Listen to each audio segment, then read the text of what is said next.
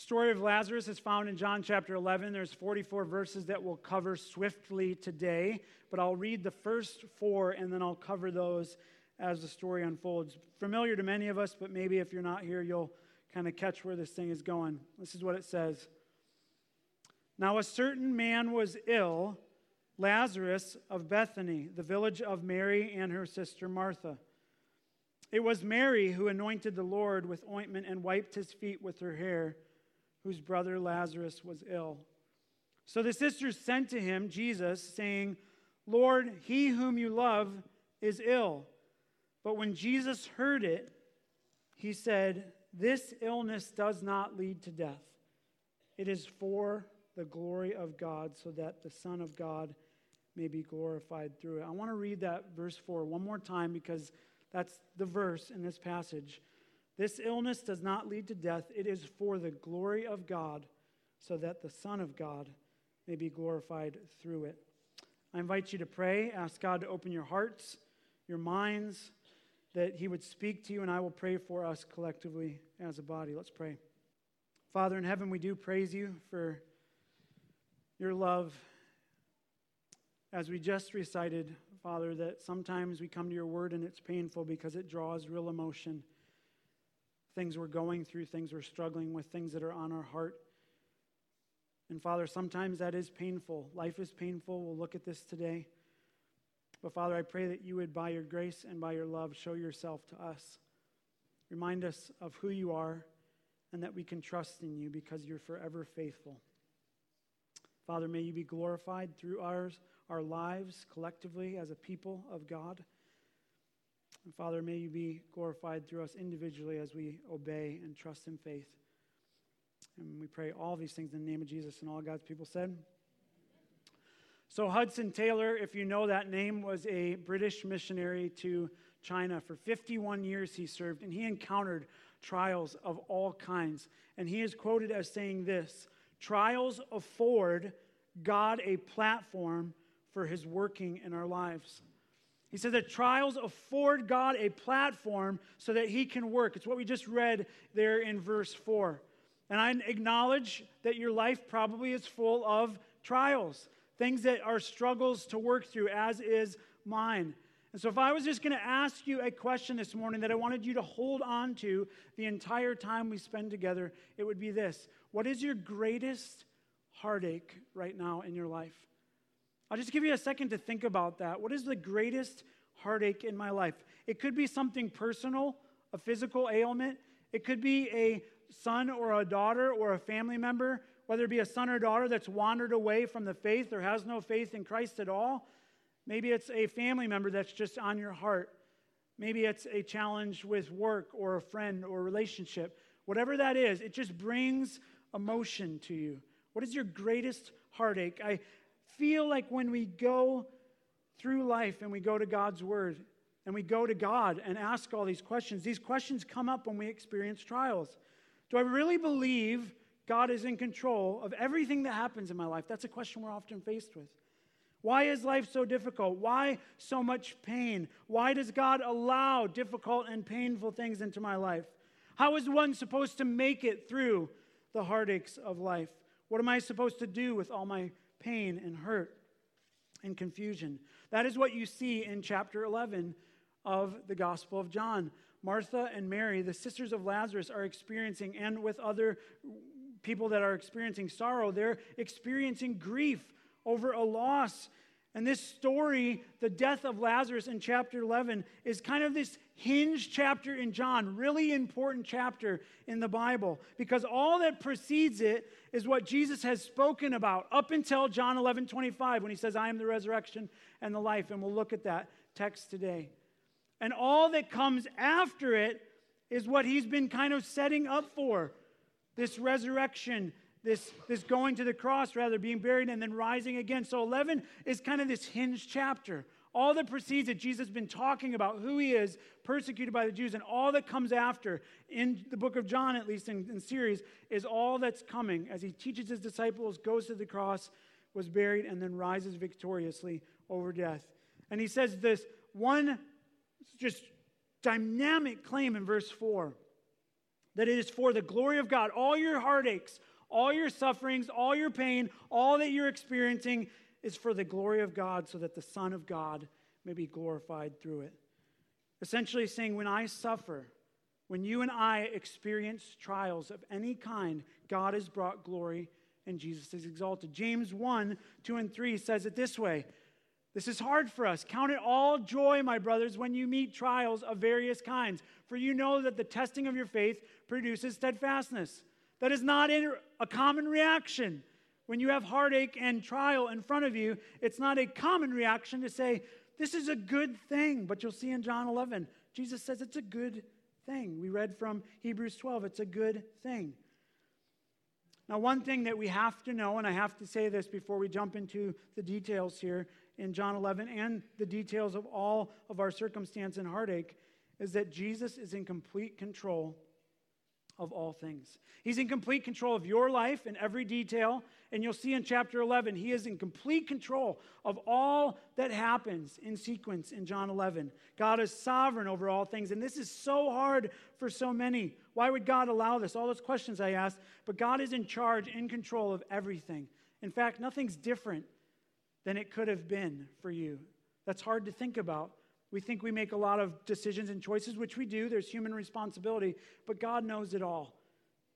Some higher way, that's why we started with Isaiah 55, some higher thoughts, he's beyond all of that. So here's what I want to do. I want to do this swiftly. I want to move through the story of John 11, and the text itself is broken up into 4 sections, and I want to move through each one, again, kind of briefly and swiftly. The first one is the trial. The circumstance, the heartache in verses 1 through 16. The second, you'll see an encounter with Martha in verses 17 through 27.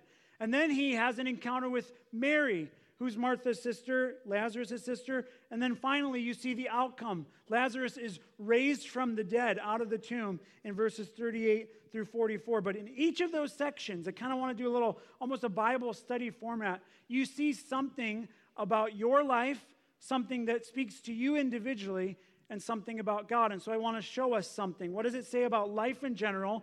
What does it say about me? And what does it say about God? And the first one, in this first part, this trial or circumstance, you see that what it says about life is what we can all acknowledge. You all probably thought of a heartache, one dear to your heart. Life is hard. It's complex. It's difficult. It's painful at times.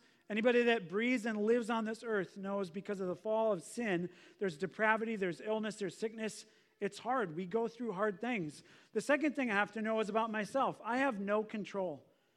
I have no control over outcomes. Now, I might think I do in a lot, but I know some of the healthiest people that have taken care of their body and have taken care of their heart and their lungs, and they get cancer when they're 20 years old. There's just no control, whatever God has in your life. And the third thing is that we need to know that God is in complete control. And so you see this develop in this story. We find in verse 1 that Lazarus is from Bethany, which is right outside of Jerusalem. The village, Mary and Martha are his siblings. It says in verse 2 that Mary is the one who worshiped Jesus by anointing his feet. This is important in the story itself, because you'll see later that Mary's reaction is not like you would have thought was a Mary reaction. She was seen wiping Jesus' feet, worshiping him. She was a more emotional, passionate person in love with Jesus. And here, there's this detail about her. And Martha was the more, the Mary and Martha thing when Jesus comes over. She was more, a thinker. She overthought. She wanted the house perfect and all of that stuff. And so you see these two sisters, and they send for Jesus in verse 3 because Lazarus is ill. So the sisters sent to him saying, Lord, the one whom you love is ill.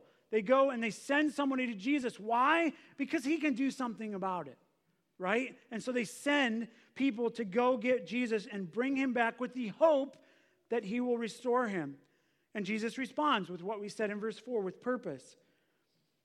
This illness won't lead to death. It is for the glory of God, so the Son of God might be glorified through it. We have to assume that the disciples heard this. This is important for where we're going. He says, this illness will not lead in death. Maybe through your trials, you've heard other people, doctors, friends, other people say, it'll be okay. And so these disciples hear this, it'll be okay. They must have heard this because of what's going to unfold. But Jesus says, this is not going to end the way that you think it will, which then comes verses 5 and 6, and this is so hard for us. Now Lazarus loved, I'm going to read this really slow. It's just as weird when you read it and hear it. Now Jesus loved Martha and her sister and Lazarus. So he loved them. So when he heard that Lazarus was ill, he stayed 2 days longer in the place where he was. Doesn't that sound loving to you? I read that every time, and I think, how true is that of our relationship with God? Jesus says he loves him so much, and you hear God loves you so much, and because God loves you, he's going to delay a little bit longer with your deepest heartache, with your greatest sorrow. He tells him, well, just wait. Is this a contradiction? Not at all. Does it seem like a strange way to show love? Of course it does. But that's why we read from Isaiah 55 and Hebrews 12. God is just different. His thoughts are different. What if his version of love is more perfect than ours? What if we read this text and say, you know what? God would be more loving if he would have snapped out of there. Jesus would have left right away. Emergency, right? That's our version of love. What if God's love is higher than that? What if his ways are higher than that? We don't always understand. Discipline is painful. I'm sure those extra days as this was all ramping up was painful. But it can be both positive and punitive, the pain. Of course, there's pain from natural circumstance, consequence that we put our hand to sin, and we have pain because of it. But also, as we read from Hebrews 12, sometimes in life, God will bring us through deep pain to grow things in us that could not happen. Mike prayed that very way. He spoke to us in that way, that's happened in his life. So you see, Jesus then goes, after he learns this, he says, eventually, after 2 days, let us go to Judea again. The disciples said in verse 8, Rabbi, the Jews were just now seeking to stone you. Why are you going? There is an urgency not an urgency to get there, but there is an urgent request for Jesus not to go there. His disciples know that he was just attempted to be killed and that if he goes back, they'll kill him. So Jesus now, as we know from our study in John, the appointed time has come, and he says, let's go back to Jerusalem. But he responds in verses 9 and 10 to them questioning, why would we go back there, Jesus? It's not safe. And in verse 9 and 10, he says, are not there 12 hours in a day? If anyone walks in the day, he does not stumble because he sees the light of the world. But if anyone walks in the night, he stumbles because the light is not in him.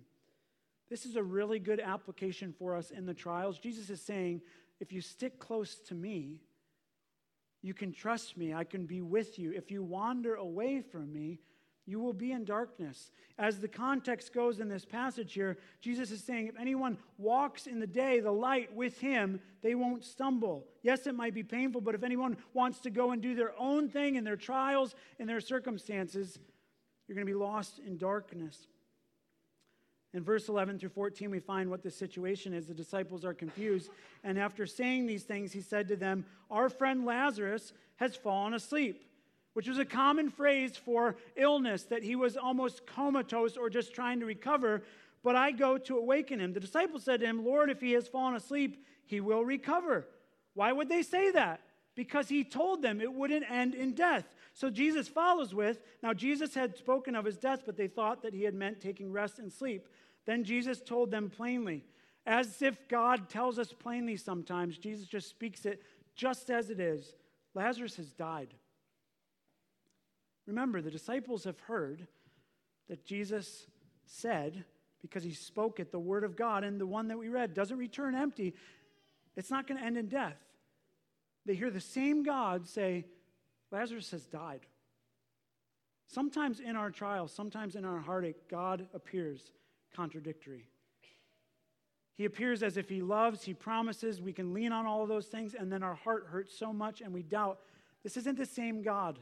It can't be. And here the disciples are faced with a very similar emotion. Whoa. Jesus just said he wasn't going to die. And he just said, Lazarus is dead. He has died. And not only that, but what does he follow it up with? And for your sake, I am glad that I was not there, so that you may believe. But now let us go to him. What? Can you imagine being there? The disciples, they feel lied to. And then he says, but you know what? It's a good thing he's died. That's confusing. And then, let's go to him. Why? Like this roller coaster of emotion. Why would we do this? This must have been a jolt to him, as it would be to us. I remember, I'll probably get emotional about this, 20 weeks in utero, Josiah, we found out that he had club feet. And some of you know this story well. And so he had club feet, and they saw his feet were severely turned in, and that's what they looked like when he was born. And I remember that Carrie and I went and we met our surgeon for the first time, even while Carrie was still pregnant. And they did a bunch of other tests, and they found out, like, that's the only thing that Josiah is going to struggle with. And so I remember the night that he was born, and my wife and I had prayed that God would heal those feet when he was born, that we would see straight feet. That was our jolt that night. I remember looking at Carrie's face, and it was such a jolt. We had faith that God would answer our prayers and those feet would be straight. And I remember when he came out of the womb and we saw him for the first time, we looked at his feet, and it was just kind of like this contradiction of like who God said he was, and we asked, and like then this happened. And all these questions. So I speak from like being close to this reality of these disciples, like, why did you say do this? Like pray in faith, and then this happens. That's confusing to me. And I know that all of our heartaches are like that. And we come and it's this jolt to these disciples, and it's real. And then Jesus says it this way, I'm glad that this happened this way. I'm glad that it happened this way because I have purpose in it. That's what he tells the disciples. I'm glad that this happened. When I looked at Josiah's feet, I didn't say, I'm glad that happened. When I experienced different pain in my life, I'm not saying I'm glad that happened. And Jesus said, I'm glad because I want to show you something. As a side note in verse 16, and we'll kind of move past it, but I want you to see it. So Thomas, called the twin, said to his fellow disciples, let us also go that we may die with him. Thomas gets a bad rap, doubting Thomas. You know him, right? He's the one that didn't believe. But look what he does in verse 16. What is he doing there? He says, if Jesus is going, I guess I'll go. We're going to go die with him. Thomas is being faithful here. They know what they're going into. Jesus is probably going to be killed. We know that that's eventually what happens. And Thomas, as a disciple, says, you know what? The cost of following Jesus is great, but I'll go. So if you ever want to give Thomas a bad rap for his doubting, go to verse 16 in chapter 11. Here's a man of faith who's saying, you know what? I'm going to pay for this in death, but I'll go with him. Life is hard. You have no control, but God is in complete control. Part 2, this encounter with Martha. What do we learn about life? Life is temporary. That's what you need to know. We're just a vapor, the Bible says. Me, I must have right perspective in that life. And 3, God is hope and life. Jesus is hope and life. In verse 17, Jesus arrives. Now Jesus came. He found that Lazarus had already been dead in the tomb 4 days. 4 days. He had waited. He had by the time that news got to him and that illness had came, Jesus stayed 2 more days. Lazarus had been in the tomb for 4 days. I'll get back to this in a minute. But verse 18 and 19 shows us that Bethany was near Jerusalem, about 2 miles off. I said on Palm Sunday it was about from here to Rock Lake in proximity, not far at all, so they could come. And many of the Jews had come to Martha and Mary to console. They're coming and to grieve and to console that this thing had happened. 4 days he's in the tomb. Now look at the response of Martha and Mary. This is what I want you to see in verse 20. So when Martha heard that Jesus was coming, she went out and met him. But Mary remained seated in the house. It's really interesting because if you know the story of Martha and Mary, Martha would have probably stayed with all the guests because I got to tend to all of them, even though I'm the one they're grieving with, and I got to keep everything together, and Mary waits. So Martha goes, and she runs towards Jesus out of the village. And Martha, in verses 21 through 22, has this encounter. Martha said to Jesus, look at this. Lord, if you had been here, my brother would not have died. How many times have we said that about our trials? Lord, if you'd have just done something, this wouldn't have happened. But even now, There's faith in Martha's words. Even now, I know that whatever you ask from God, God will give you. She knows she ran to Jesus because she knew he had power. She sent for Jesus because she knew he had power. We go to God because we know he has power. And so Martha says, if you would have been here, she does this rebuke or I don't even know it's rebuke or belief thing, but she says, if you would have been here, he wouldn't have died. But I know that if you ask God, you can do something about this. And what is Jesus' response? In verse 23, the hope statement, your brother will rise again. 4 days. 4 days. Jesus is in complete control, though, of this situation. The sovereignty of God is like that. It says that nothing can be different about the moment we are in. Yes, we often want to blame God, but it simply could not be different than it is now. 4 days. Belief in rabbinic culture was that after 3 days, the soul left the body. That was a common belief for them, that after 3 days dead, that the soul left the body. A lot of theories around that. It's kind of like Princess Bride, when Wesley dies. You know the movie, right? You got to throw in those references every once in a while. And Billy Crystal's character, he's dead, but only mostly dead, right? But 4 days, this is like the soul to them has left the body. There is no hope, which is interesting because, listen to this, friends, Jesus waits until after the enemy of death appears to have won when he decides to act. Isn't that more glorious? He waits until all the hope has been just about sapped out of you before he waits, in this story at least, to act. Which begs the question, are the delays of God actually delays? We can't question God's timing. Are the delays of God actually delays? We say that a lot. We'll have to wait on God. The scriptures talk about that. But are the delays of God actually delays? This story teaches us at least two things about God's delays. First, waiting is inevitable. Waiting on God is inevitable. He's omniscient. The big picture, he sees everything. We're going to have to wait. But here's the second thing. I want us to know this. There is no guarantee that we could know or would even choose what is best, the highest good in any given situation and what the most loving thing is to do. You and I would choose to do a lot of things different. We would choose to make our past different than it was up until this moment. We would choose to not have all the things wrong with our earthly bodies that we have wrong with them. We would choose not to have our families wander away from Christ. We would choose everything different, but there is no way you could know as a finite being what the most best thing, the highest good is, the most loving thing. That is only God. And so in this moment, as it is in our own trials, faith is challenged.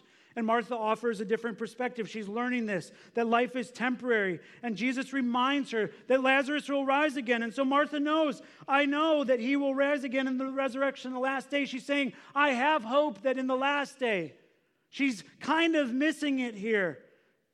And Jesus points her to something different. Jesus makes this huge statement in John 11:25. He said, I am the resurrection and the life. Whoever believes in me, this is present, not will believe in me, believes in me, though he die, yet shall he live. And everyone who lives and believes in him, in me, shall never die. Do you believe this? This hope in life is this big perspective shift. Resurrection, Jesus says, life which triumphs over death is not confined to the distant future, but is present in the here and now in him who is the embodiment of promised life and salvation. Remember, Martha has not seen Jesus be raised from the dead yet. That hasn't happened in this story. Martha has not, at this point, seen Jesus go to the cross and be raised. So she has some kind of faith confidence that Jesus will do something later. But we often say, yeah, it'll be okay then. My wife and I have this saying. Sometimes we say, yeah, it'll be okay someday. But there's more than that. There's present day Jesus hope and life that he comes into this story and says, you can trust in me now. You don't have to wait. Jesus is also life. He changed water into wine. Materially, he is over life. Spiritually, he offers life anew in the kingdom, to be reborn spiritually. We sang about that, to be adopted and chosen in the family of God, to be reconciled. What could be better and greater than that? We have hope when we come together on Sunday because we know in Christ this isn't all there is. What could be better than that, knowing Jesus? Looked at it last week in chapter 10. He offered abundant life, life to the full, joy-filled life. No human experience could ever touch that. We need a perspective change. And so Jesus looks at Martha and he says, do you believe it? Martha's response should be as all of ours should be in verse 27. Yes, Lord, I believe that you are the Christ. You are the Christ, the one who came to die. You are the Son of God in all power who is coming into the world. I added words there, but for emphasis. That's what she was saying. Yes, you're the Christ, the Messiah, the one who came to save. And you're also the Son of God. You're from God's hand. You are very God. You are powerful, truly God. That is who we can bring our trials to. Life is temporary. You have to have perspective. Jesus is hope in life. Part 3, and I just looked at the clock. My apologies. I'm keeping going here. He sees this encounter with Mary. It has been said that there is no earthly heartache in heaven that heaven can't cure. There is no earthly heartache that heaven can't cure. What do we learn in number 3? That life is real. You and I have pain. We have emotion. Sometimes I apologize for that, but then I remember life is emotional. God created us this way. There's a realness and rawness to what you'll see in Mary. What I learn about me is I have weakness and pain. I have things in my heart that hurt. You have things in your heart that hurt when it's affected by life circumstance. And what do we learn about God in this chunk of Scripture? Is that Jesus cares deeply. Mary's encounter is different. She is known in the Gospels for her passionate worship of Jesus. She's more emotional over rational, as many of us are. She doesn't overthink. She's seated in the house. But Martha goes in verse 28 and 29 and retrieves her.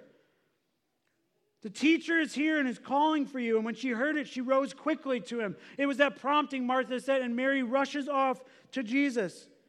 Verse 30 says, Jesus still hasn't entered the village. This is for picturing the scene now in this moment. And in verse 31, it says that others follow Mary out of the house, thinking that she was going to the tomb. Like, we got to go after her. She's like irate, and she just busts out of the house, and they follow after her. Jesus is in complete control. There's more people that will be learning through this whole situation. Verse 32, it says that Mary approaches Jesus. Look at this. Mary came to where Jesus was and saw him. She fell at his feet. There's worship here still. She knows he has power. They sent for him. And she says the same thing. Lord, if you would have been here, my brother would have not died. The very same thing Martha said in a different way. What's similar? They both acknowledge Jesus as Lord. They believe he's in control. They believe he has power. They just ask a different question. The question is not, could you have changed the circumstance? The question is more like ours. Why didn't you? That's what we ask God all the time. Why didn't you change this, God? A question that cannot often be answered except for what Jesus said in verse 4. That God might be glorified through it. What is to follow, though, is more significant. And this is always, every time I read this story, it's part confusing and part just like healing of my soul that I read. This moment you see Jesus in his deep care and love, probably the most true moment in the Scriptures. In this moment that we see him present in our sufferings. Jesus is not remote from our sufferings. He is not remote from your heartache that you thought about earlier. In verse 33, deeply moved, when Jesus saw her weeping and the Jews who had come with her also weeping, he is surrounded by weeping. He was deeply moved in his spirit and greatly troubled. As a pastor, I am often in situations where I am around very sorrowful situations. Having done funerals for people that have died either suddenly or not suddenly, but it's very sorrowful. And so I imagine Jesus in this moment, he's surrounded by all this weeping, and he's just sad. And I think he's sad, troubled in his spirit, because he's sad about the human condition. Think of where he's going. He's going to the cross here. And he's sad because of the state of sin. He's sad because of humanity is in this spot because of sin, because everything's broken.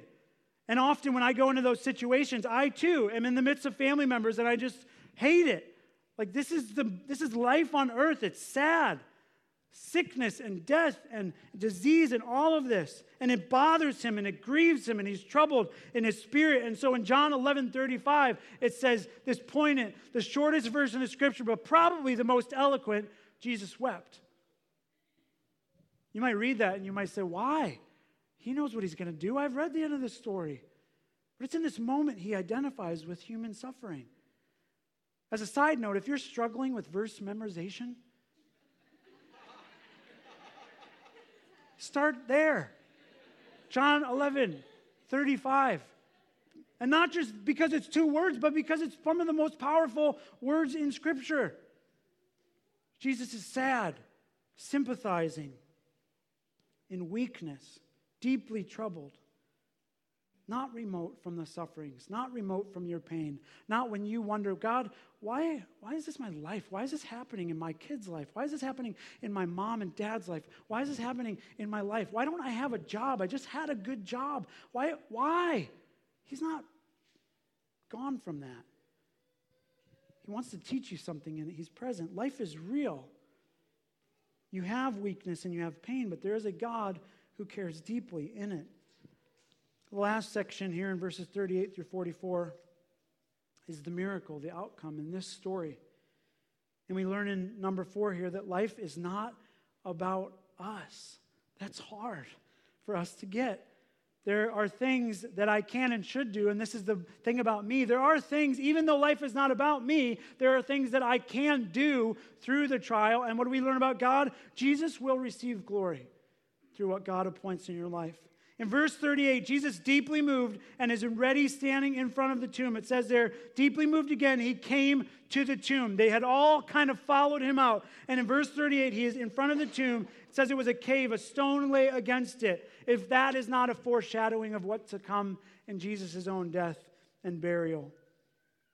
And in verse 39, it tells that the stone, Jesus says this, take away the stone. Martha, who had known that Jesus would be raised in the last day, who kind of rebuked Jesus, but also believed in him at the same time, said to him, Lord, by this time there will be an odor, for he has been dead 4 days. So she's hesitant. I don't know what you're thinking about right now, but don't take that stone away. She still, see the human condition of faith and the no faith, and like, God, like, yeah, this is not a good idea. He's been dead for 4 days, and Jesus then rebukes her. Listen to what he says. Did I not tell you? I almost want to say this to all of us. Did I not tell you that if you believed, you would see the glory of God? Did I not just say that if you trusted me, you would see the glory of God? Yes, the enemy of death has appeared to just completely have won here. But did I not just say that? How many times do we need that jolt to our soul when God says, did I not promise you? Did I not tell you I loved you? Did I not just say that if you believed, you would see the glory of God? Friends, there is nothing more powerful than that statement that Jesus wants our faith and obedience, even through trials. He knows if we trust him, he'll be brought glory. And it's a command there, and that's why there are things I could do. Look what he does. He says here, think about this. Jesus, who could speak a word and raise Lazarus from the dead. Look at the things he does.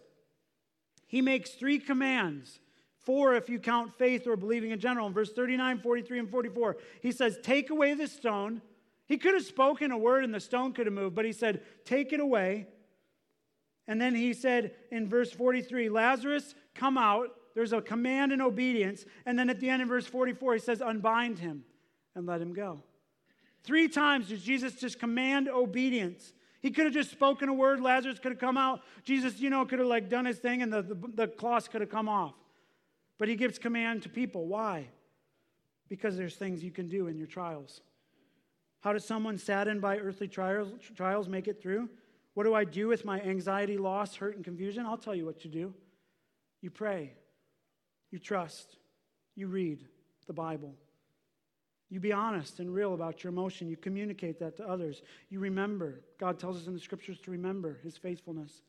You gaze ahead. We just read that. Fix your eyes on Jesus. You look outside yourself. You keep fellowship with others. You serve others. None of these are just deal with it, stuff it, just walk through life, be angry at God. No, there's things you can do. And what I find most common about people that are walking in trials is they internalize and they just cluster into themselves. Super dangerous. Jesus says, you can still trust me. You can still serve others. You can still go outside yourself. You can still read the Bible. It's still true. You can do all those things. I just want your obedience. And then he prays. And look at this prayer.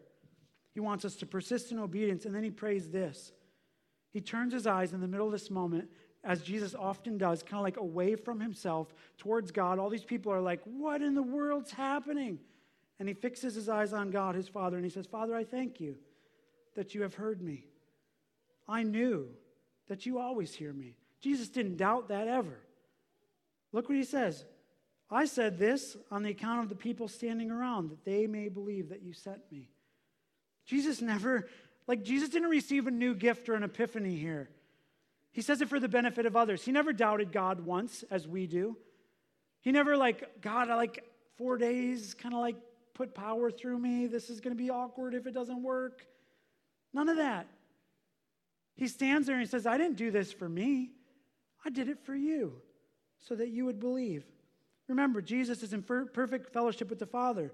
God hears and he says, you ought to be grateful as Jesus is grateful. He does what he wills, when he wills it, and how he wills it. Because life is not about us.